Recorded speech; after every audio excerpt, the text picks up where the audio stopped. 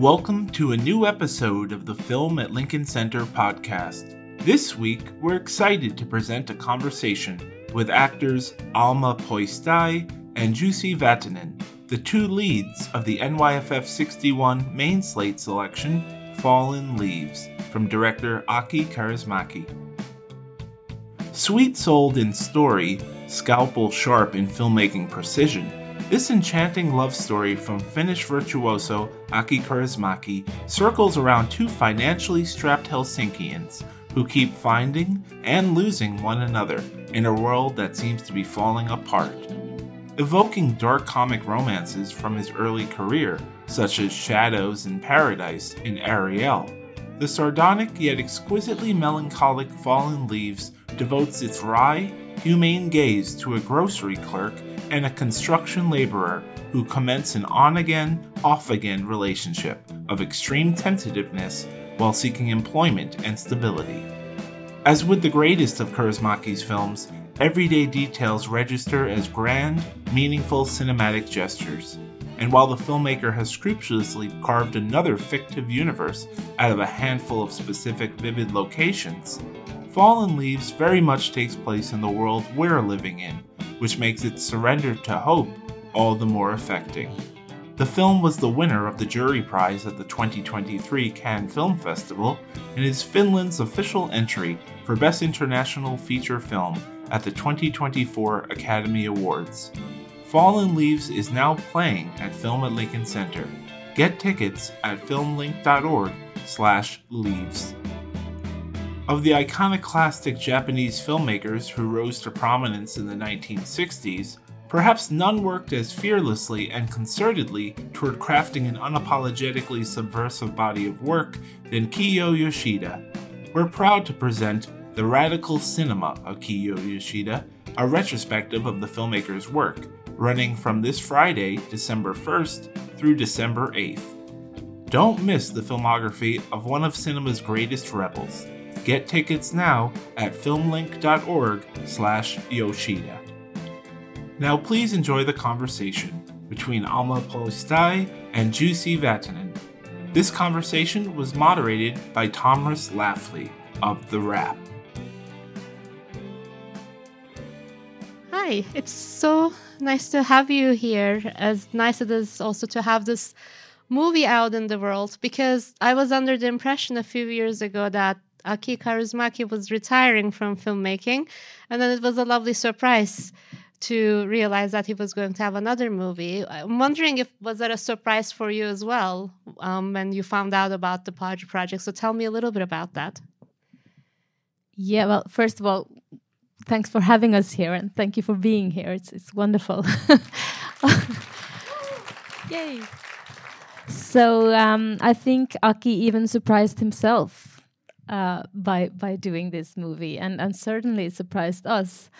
There was a phone call one day saying that Aki Kaurismäki would like to meet us for lunch. We got separate phone calls, and I fell off my chair right there. That was not at all on even remotely possible in my dream world. And then we met for lunch, and Jussi was there, and Aki was there, and he's real. He's a real person, this legend with paint on his hands and having this idea of a film in his back pocket, and asked if he wanted to join the project. And that, I guess, was the second time we fell off our chairs. And here we are, holding on to the chairs. And Jussi, what was your experience from that time when, you got the call and now you met him? Well, good evening, everybody. I was certainly amazed. It was like a dream you couldn't have. And, it at first, Aki did only have like an idea of a film. And he told us, I guess he roughly told us that these type of characters and they meet and then there's something and a year later we had the scripts for the first time in our hands, and oh boy, it was a very good script. Amazing moment to read it. And can you tell us a little bit about the experience of reading these characters? Because there's a very particular deadpan sense of humor to this movie and in all his movies. I'm wondering if you're reading it, if it comes out, or if you find it more during the shoot. What stood out most when you first read the script? Let me put it that way. Well, as you saw in the film, Aki is a man of few words. And that same goes with his script. He by saying a little, he can say a lot, and he's a master in summarizing things. It's like poetry in that sense, and also he's like master of one-liners. You know, It was so fun to read it, and so it was so ready. I have feeling that there's nothing I need to invent as an actor or made up myself. Everything was there. And what was it like for you getting to know Ansa through the script and bringing your own sensibility to her world? Yeah, well, I agree what you said, and I realized reading the script that the clues are all there. I just need to learn how to read this very carefully.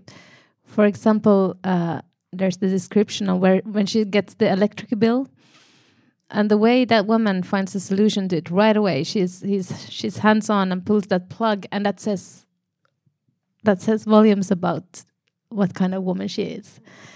So there were these kinds of clues all over the place that to pick up on, and I have the same feeling that there is nothing you need to add. It's more of actually stripping down and try to be as pure and honest you can with this work. And well, we've grown up seeing his movies, so we know what the aesthetic is about and what kind of pureness there is to his world. But you just have to find your own way in there and be brave enough to let the camera in on those moments. And in that braveness, I know that he's, of course, an old school filmmaker, and he shot this on film. I'm wondering if that was a unique sort of experience for you as actors, because when the camera is rolling, everything counts, and there are chances for endless takes. So what that experience was like for both of you? Yeah, so Aki cuts before he shoots. And he told us he prefers to do it in one shot, or one take, the shots. But he also told us not to rehearse. And that's a terrifying combination right there. But then when you understand why, because those moments you capture, that first and only time that something happens in front of the camera, they become so precious and so honest. And as soon as you have to repeat it, there's a little element of fake.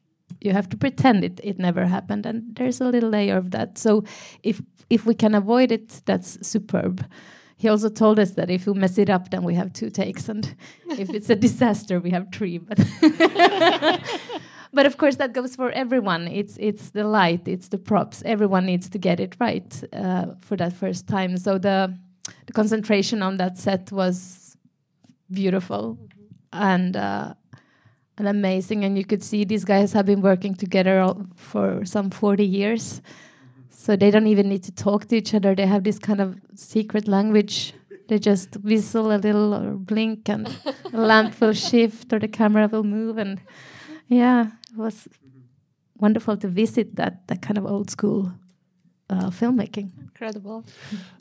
I've never done a movie on film before, and I have to say that it was quite terrifying in the beginning to have a chance to work with a living legend and have to do it on first take, and and the film is rolling, and it's expensive, and but it was a learning process in many sense, and like Alma said, it was a trip to old-fashioned movie making, and it was quite. I was like astonished that Aki doesn't use monitoring at all. He just sat by the camera and observed us, and that was like crazy. I thought so, but he was so sure, and he's been working with his cinema photographer so long that they have like a joint vision. So, yeah. Do you remember what kind of filmmaker is he? Does he give a lot of direction, or does he kind of let you be? And if he talks to you a lot, you did say he's a man of few words. What is the most memorable direction that he gave you? Maybe the easiest and the hardest was that he told us that not to act at all, whatever that means.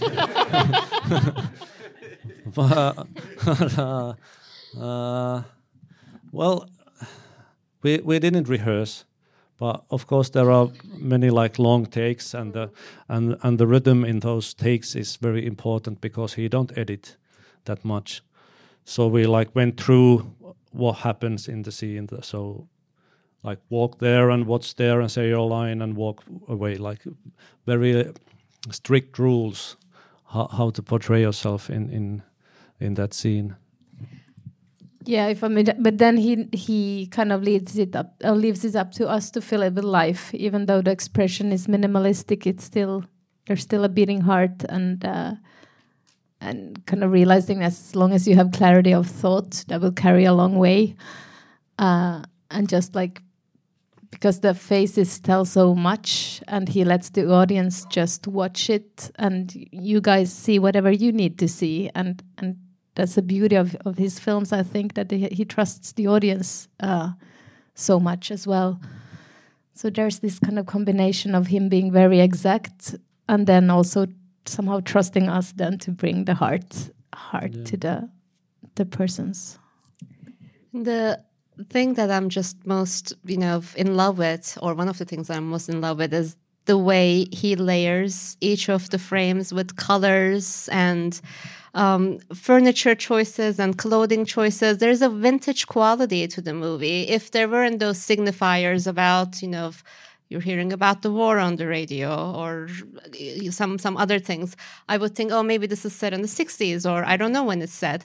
So that timeless quality, I'm wondering, was helpful to you in any way to tap into, because the film also has a very fairy tale-esque mood. So were you thinking about those layers actively when you were in the scene, that how fairy tale-esque and timeless it feels? Yeah, definitely. It's a fairy tale, and he plays around with time levels and somehow suggests to throw logic out the window. That's not important.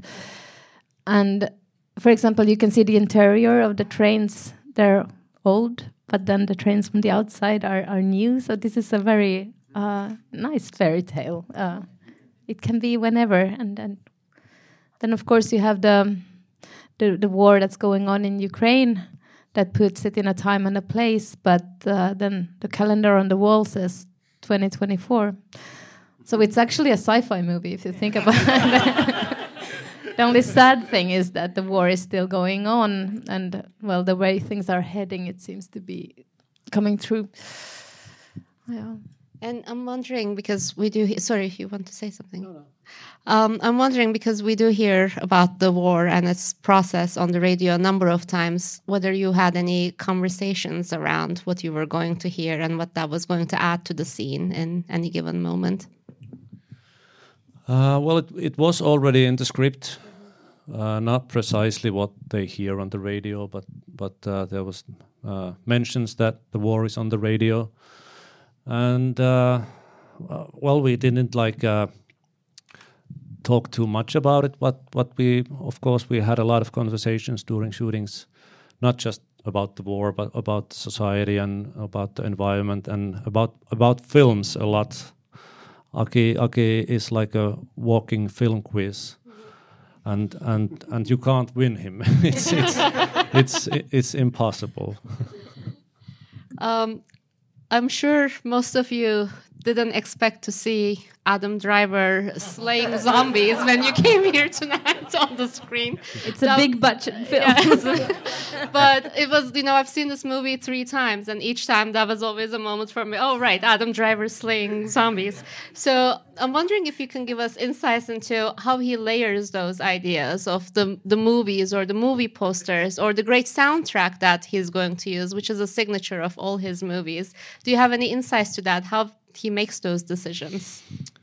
Well, there was a lot of discussion about the movie posters. I guess those were like the most important decisions during the shoots. They are telling their own story.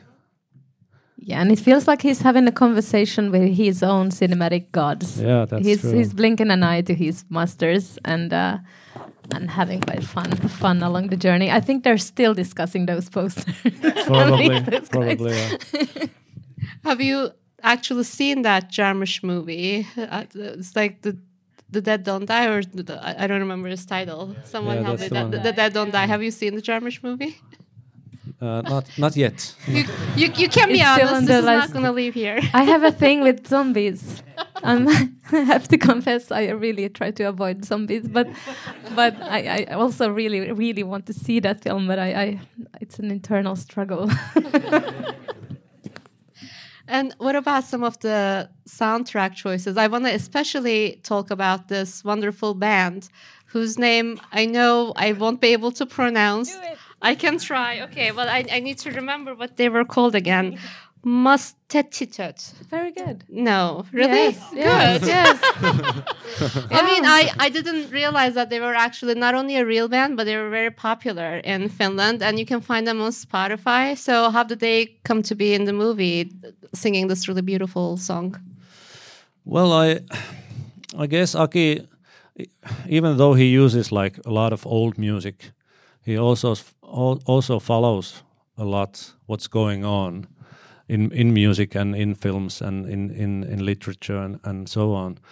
And I don't know how did he came up or found the band, but it fits perfectly in this film, and it's so great. But you were previously talking about the time layers, and that's like one of the aspects in that. And we can tell you that what most of that means in English is Spice Girls. I love that detail. I really do. I really want to bring up this wonderful canine performance, Chaplin. I think is it a he or she? Because I think her name is Alma. Her name is Alma, yeah. Like yours. Yes. So please tell us everything that you can about the dog, because she's so much of the film and she's wonderful. And in Cannes, there is a special award for dogs. It's called Palm Dog. Alma won second place. I don't know. I think all the dogs are first place winners, but we love her. So just tell us about her. Yeah, what can you say about Alma? I adore her. She's a wonderful actress. I mean, this is her debut, and she's from Portugal. Yeah, she's from Portugal. Originally. She's a street dog from Portugal, and she's Aki's own dog. Yeah. Yeah, she's got a very strong sense of rhythm. She's making independent choices that amazed us all. And even Aki bought them. I guess it helps being the director's dog, perhaps. No, but she's got such focus and discipline. I mean, there's a room full of 20 people, and she was so present in what she was doing. So, yeah. Basically stealing the scenes every time. How dare she? I think we can take a couple of audience questions. Do you see a hand over there? Hi. Well, first of all, thanks for doing the Q&A. Great film, great Q&A. So I'm just wondering what it's like to carry the cinematic banner for your whole country, in a sense, for one thing, because I think for many people, Kaurismäki films are their first, maybe only, glimpse of of course not real, but, a sort of fairy tale, grim or good, look at Helsinki and the rest of Finland. So that's my first part of the question. The second is, what is it like to carry the banner for a cinematic tradition? Because it seems to me that this connects very well with perhaps the main cut and thrust of Kaurismäki's whole career, which is cutting through the routine of a perhaps very depressing existence by getting out of the shell of loneliness, by finding someone else. So what is it like to carry the banner for Finland on the screen? And what is it like to carry the banner for Kaurismäki's whole career, in a sense, that particular tradition? Who would like to take this one first? Well, first of all, those are things that you're not thinking while you're filming a movie. And more or less, every job is just a job. Of course, this one was a special one, but still, you have to concentrate and do it as best as you can, and not to think too much. But of course, to be a part of Aki's legacy, it is huge as a Finn. And I don't know if you have seen previous Aki's films, but if you remember an actor called Matti Pellonpää, and he was like a childhood hero for me, and to have a chance to be on his footsteps, so it's something you shouldn't think when you're filming. When you're filming unrehearsed, you're not allowed to act. You know, there are all these rules on film, so I understand. No extra pressure needed. Alma, do you have anything to add? Well, if there's someone who hasn't seen an Aki Kaurismäki movie before, that's all right. And I really want to congratulate you, because you have so many wonderful things to discover. So, and I mean, you're very humbled and very honored, of course, to be here in New York with this movie and talking to you guys. It's surreal and it's wonderful. What can one say? Yeah, but we've been touring around Europe and now in States, and you get a lot of questions about Finland too. So in a sense, we are like carrying the banner of Finland, and everybody's asking that is Finland like this? Is this Finland like true nature of Finnish people? And I guess you can find people like this in Finland, but you can find them in New York or in what country ever. But if there's something very Finnish in this film, and maybe in every Aki's films, is that for us Finns, we can share a silent moment, and to be silent for a while, it's perfectly normal, and we don't need to talk all the time. And maybe that's like the most Finnish thing in this film. That's something we wouldn't understand in America as well. No, that's true. But, to follow up on that, there's also a very specific kind of sense of humor to the film, and most of it is universal, and it's great that it's universal. But there was this one moment where, you're like, I'm a tough guy, I don't go to karaoke, and then you are told, well, you can be a tough guy in Denmark, but not in Finland. So I would love to hear the story about that. That sounds like a very inside joke in the movie. Yeah, well, I guess you have to ask Aki. I don't know. I can't say what it's all about. But Holappa likes to portray himself as a tough guy. But it's so funny that karaoke is very popular in Finland. I guess Japan and Finland are the most karaoke countries in the world. Somebody brought karaoke to Finland in late 80s, early 90s, and it totally like boomed. But I guess it's something to do with that. Also, like theater and amateur theater is also very popular in Finland, and because we have this certain shyness in us, we need the venues to express ourselves, and karaoke is perfect for that. I love that. Let's take maybe one or two more questions. Yes, you. Mike is coming. Hello. I was just wondering in regard to Aki's specific aesthetic of how he directs these actors and writes these screenplays.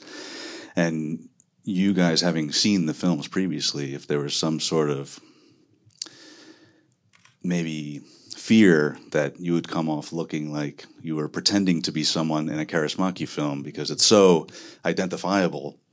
And if you were avoiding seeing films again that you'd seen before as to not contaminate your unique interpretation to, you know, these films, you know, all of a sudden I would imagine myself with that streak of light behind me, you know, and this midnight blue and green and velvet. And I think it would kind of mess with, you know, like me trying to be an actor as an individual. I'm wondering, on top of that, if he talked to you about, like, why he chose you guys specifically, you know? If there was some quality that he knew that you could, you know, marry your specific technique with his aesthetic. So question about whether he told you why he chose you as actors, and also about maybe did you have to disassociate yourself from Kaurismäki's style so you don't yourself feel like you're acting like someone in a Kaurismäki film, which is like a layered thought, but I love the question, if I got it correctly. We understand the question. Yes. Well, what I did in terms of this was I rewatched all his movies.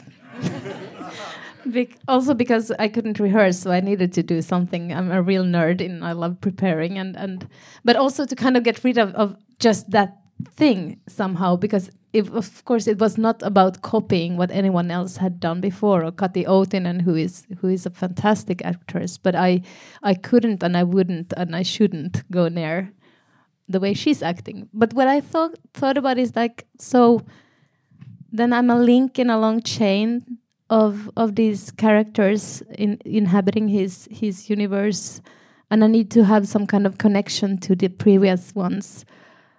Maybe Ansa is some kind of distant cousin to one of them, and kind of finding those small connections that felt important, and also then it was like kind of grounding yourself into that world. And he works in quite a mysterious way, so he didn't really tell us why he chose us. Yeah. But I totally understand the question. I was a bit worried myself before we started, and I didn't want to see too many. I saw few of his works just to like remind me about the genre and the style. But I actually remember having this discussion with my friend who's also an actor, and we were discussing that the fact that you just can't copy the style. You have to like make it your own somehow. And then we made a conclusion together that you just it is like a normal acting job. Just the frame which in which the director puts you is quite a strict frame, and you don't have like a lot of space to move around or improvise or whatever. So when you can't move like sideways, you have to move like, how do you say it, like deeper. So sorry, my English is not that good, but like you have to think harder and feel harder and be more honest. That was quite a conclusion which we made then. And I think this is a beautiful note to end the conversation on. Unfortunately, that's all the time we have. We have to run to the next Q&A. Thank you so much for being here. Thank you, kiitos. Thank you.